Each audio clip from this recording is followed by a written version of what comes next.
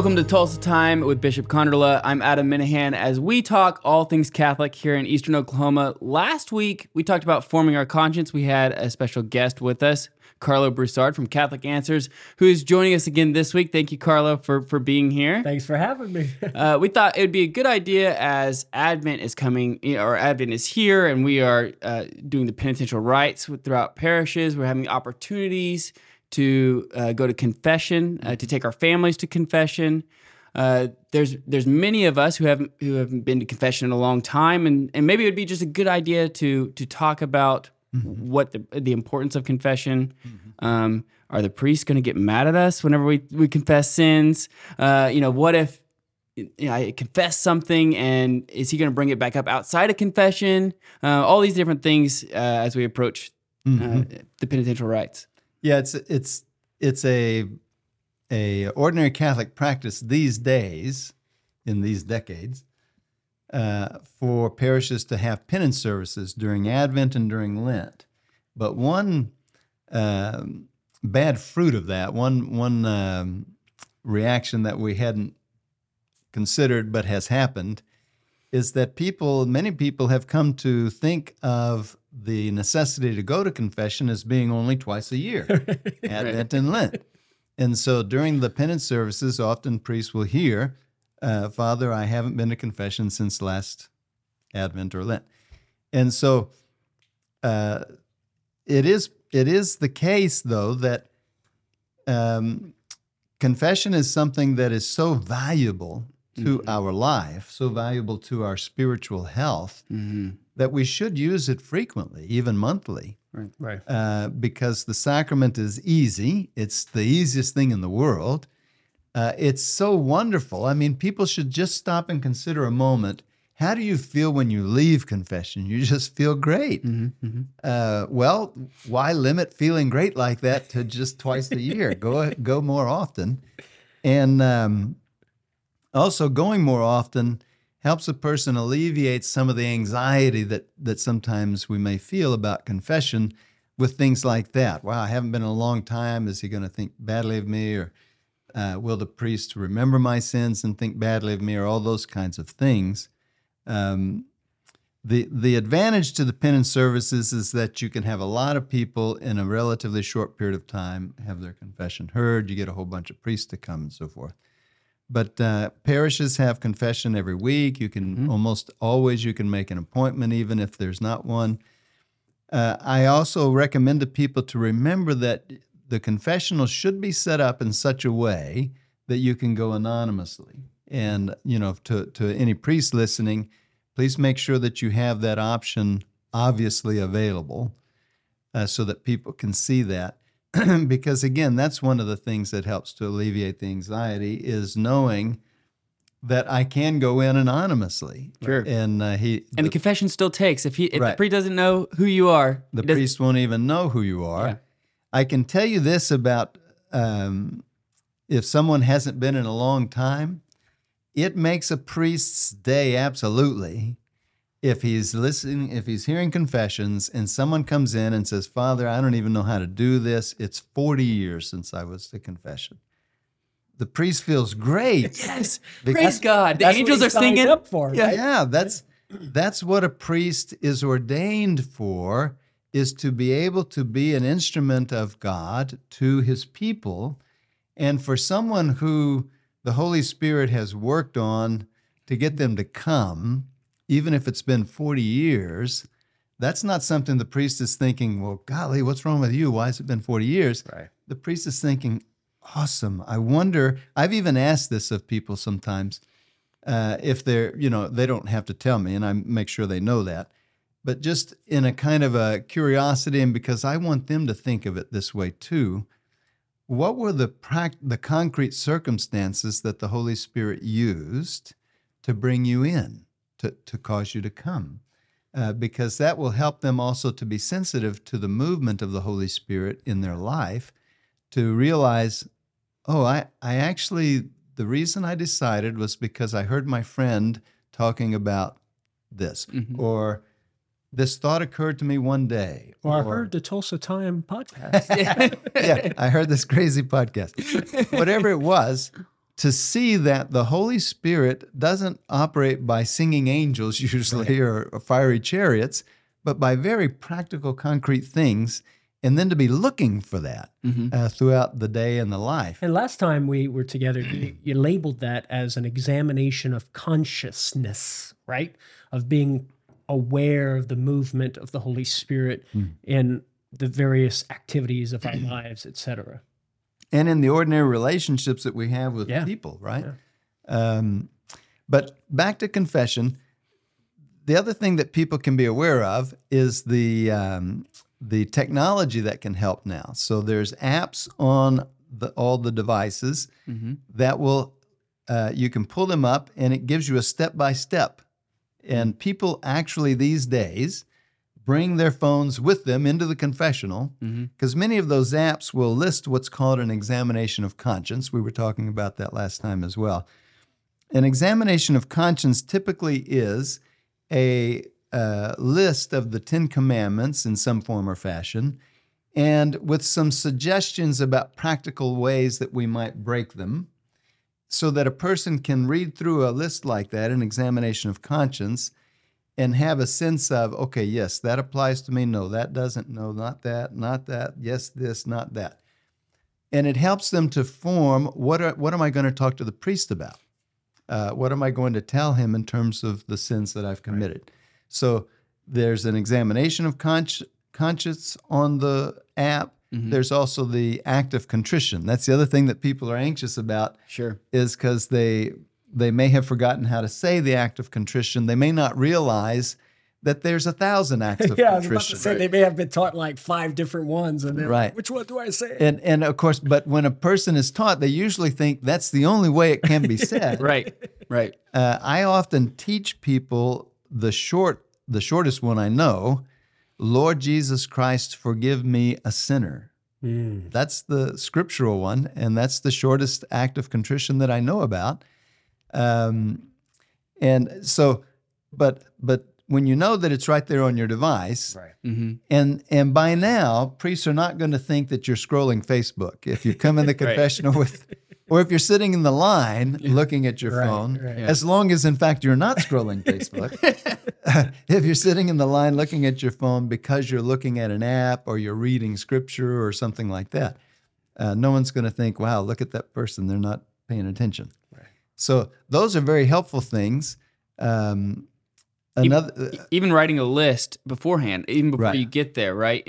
Sometimes when you're nervous, I know that I have I have 7 things that I gotta go confess, and it's bless me, Father, for I have sinned, and it is blank. And it's like, I know I have 7. I cannot remember one of them for the life of me because you just get nervous and you just for whatever reason you forget. So one of the things that we try to do, especially with as a family, is everybody kind of goes to their own quarter and they take a minute before we even leave to write down things that they want to make sure to confess. Yeah, one thought on the list and writing down your sins, not just one recommendation I have is not making the list only before you go to confession, but to daily make the list and making the list as you fall. So you had mentioned last time we were together, you had mentioned something about doing an examination of conscience midday of seeing how you've fallen short for the first half of the day and then moving forward. One thing that I often recommend, and I try to practice this myself, is whenever I realize I messed up and I sinned, I make a note of it. I use my app, right? I use my notes app on my iPhone, and I make a running list of that, of my sins, and that allows for me to daily be examining my conscience, and even at night in prayer, and how I failed. And if something comes to mind, I'm like, oh yeah, I messed up there. I'll make a note of it, and then I'm able to take that in with me to the sacrament of confession, and that way I don't have to, experience those blank moments. Yeah.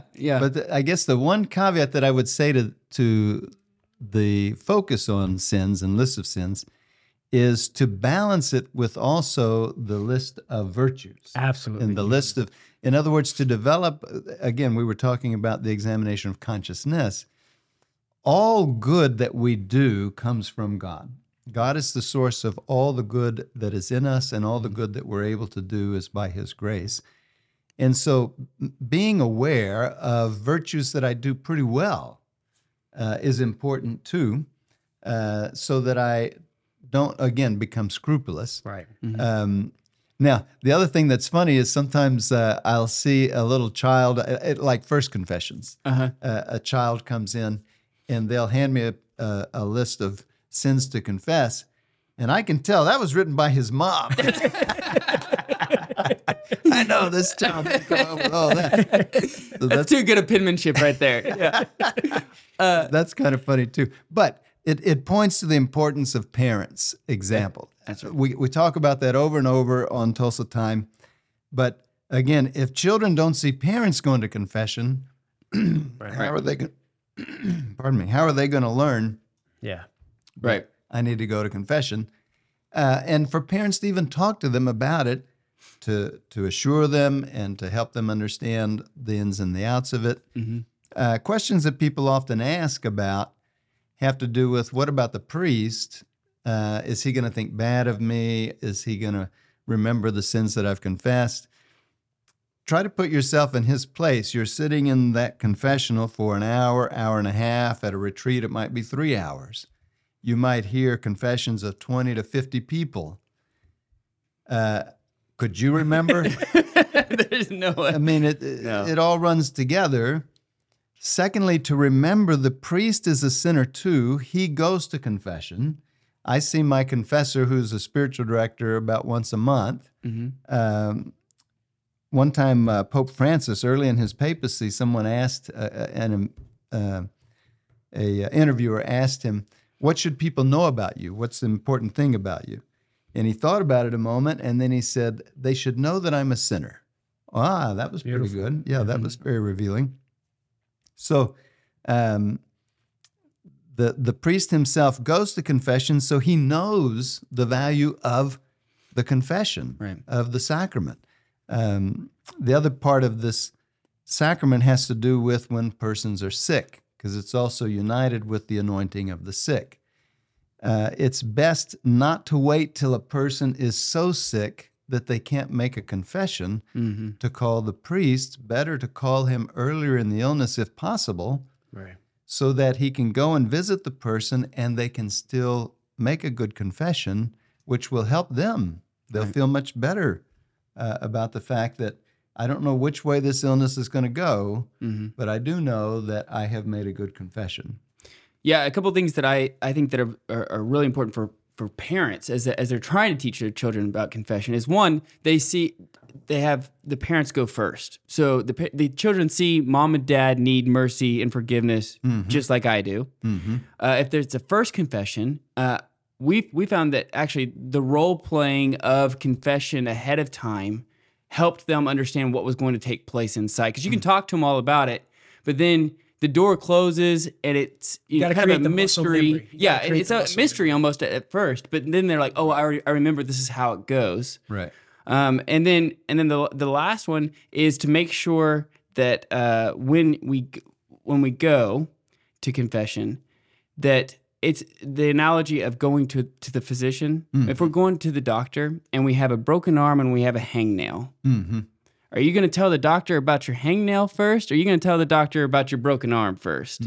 If you get nervous in confession sometimes, and you can forget things unintentionally, and so it's important to talk about and confess the most important things first. Yeah. And I think one thing that could help ease the anxiety is that in the confessing of the important things, let's say if it's a mortal sin, little children probably won't have the mortal sin, but even for us as adults, the big things, we don't have to go into detail, right? Right. And so many times people think, oh my gosh, I can't confess that. Oh my God, and because they're thinking they have to like go into all the details. And really all that's required is just to name the sin. If it's mortal sin, number and kind, right? Right, kind and number, yeah. Kind and number. But it's just the kind. Like, yeah, I did that, and then that's it. You don't have to. Now, maybe perhaps if there's more time for spiritual counseling, maybe the priest might inquire to try to decipher intention and motivations and culpability and all of that. but really it's kind in number, and that can often ease the anxiety, I think, when it comes to those major sins. And there's a practical, ethics or a practical being polite when we go to confession. If we're there, and obviously there are a lot of people, Right. then it's best not to try to ask the priest, could you help me with this? But at that moment, you might say, could I make an appointment with you? Could I see you in your office? Could I call you? Something like that. The priest himself may want to offer advice. One of the things that I used to do presentations on was to clergy about preparing the confessional for women who are post-abortive. Mothers and fathers who have lost a child in an abortion, they may not have been to confession again for the average is 12 years before a person seeks healing after that. And many people labor under the erroneous thought that there is such a thing as an unforgivable sin and abortion is it. And so I'm afraid to even go in there because he may just tell me to leave. There's no such thing as an unforgivable sin. Abortion is not an unforgivable sin. And the priests should think through, here's a person who may have not been to confession, who's been carrying this terrible load for 20 or 30 or 40 years. What's the state of my confessional? And the circumstance surrounding being in the line and so forth. Do I have a welcoming and a clean and a well-lit and a beautiful environment for this person to come and finally address this terrible wound so that they are not harmed further by the experience of coming? And so we should give some thought to that to make sure that our confessionals look pleasing and are pleasant and they don't smell funny and there's not stacks of boxes of old missalettes in the corner and stuff like that, so that it's ready to receive something as sacred as that. Do you confess your family and friends' sins in confession? Does that work? There's often jokes about that, but particularly among spouses. I don't want to tell you what my husband does. No, we can only confess. I did this because my husband or wife said these things. Now, that may happen, and of course, say what you think you need to say, but we can only confess our own sins, right? Right. Or we can only be absolved for our own sins. And so what is the most important, what must we confess when we go into confession? And what is necessary to receive absolution? Well, the bar for receiving absolution is pretty low, I would say. So we don't have to feel like, gosh, I've got to somehow measure up.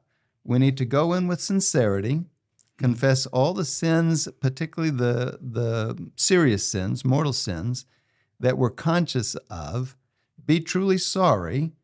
We don't have to have absolute confidence that I'm never sinning this way again. We say in the act of contrition that we want to avoid this sin and all of its temptations in the future. But a person may be struggling with a habit of sin, for example. Pornography is a very common one these days. Masturbation is a common habit of sin.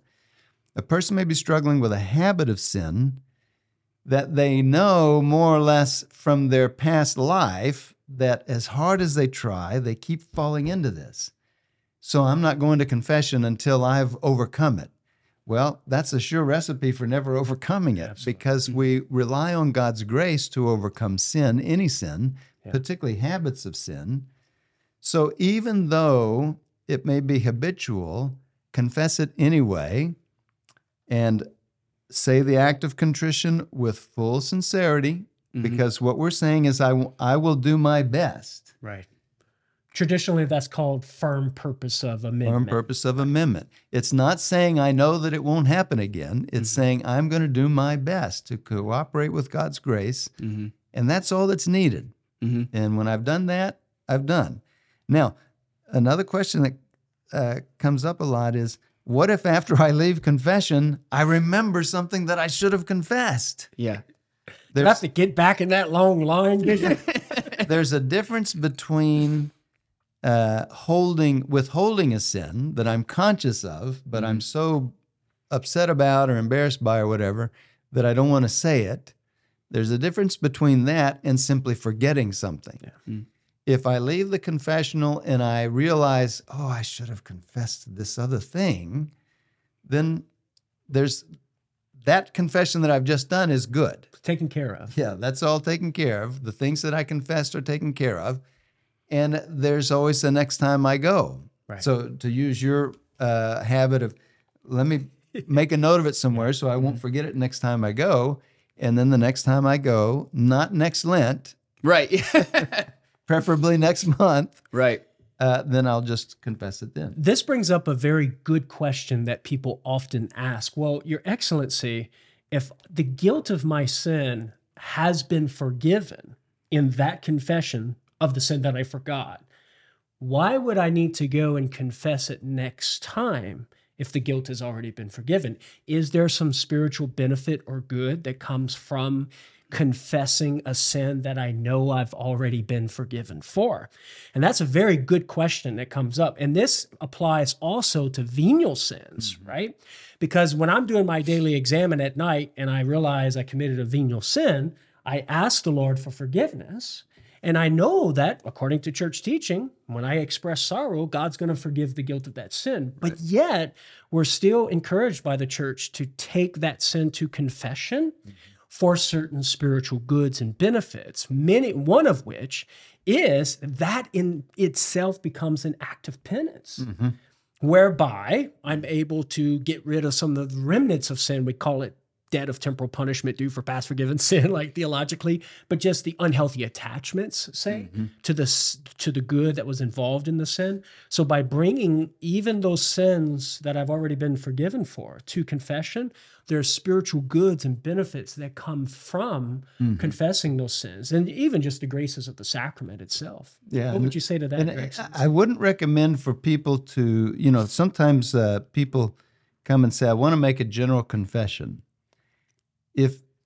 If what you're doing, I've heard some people say that they want to do a devotional confession, meaning I want to do a general confession just to express sorrow for sins. That's unnecessary because I have confessed those sins and been forgiven for those sins. If I want to have a devotional time about sorrow for sin, do that in the pew. Right. But right now there's 50 people waiting in the line. So that's not necessary. It is something for us to consider that if a person has committed a sin and then said to God, I am so sorry for that sin, and then something bad should happen and their life ends, Right. and they didn't go to confession, God's not going to damn them because they didn't go to confession. God responds to what is going on in our heart, but we go to confession because he has commanded us this way of receiving sacramental absolution. And we benefit also because even if it's something we forgot and later we say, okay, I'm going to go take that the next time, we benefit from forming the habit. Beautiful. I'm not in the habit, again, we talk about virtues, a stable habit in favor of the good. A stable habit in favor of not committing sins blindly and just not caring, or passively and not being attentive. So it's an expression of care. It's a manifestation that I care that I've done something wrong. Yeah. And just a basic honesty before God. This is something I forgot to mention last time, but I do want to confess it. Yeah. And so here I am. And that's an expression of love for God. Like, God, I love you enough that I care that I messed up here, you know? It's interesting to consider, too, how much are people spending on counseling? You're right. Right? When confession's free. Confession is free. And some of what happens, not all of what happens, but some of what happens in counseling is that I've got some bad habit or some bad habit of thought or something that I'm hurting my life by, and I'm able to talk to this person about it.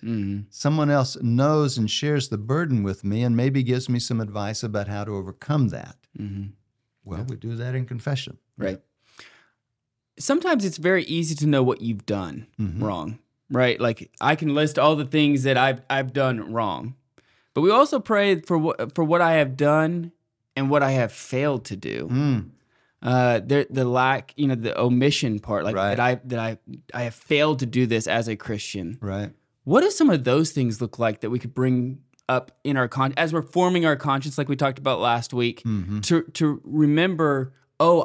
You can sin by doing something, and you can sin by not doing something. Right.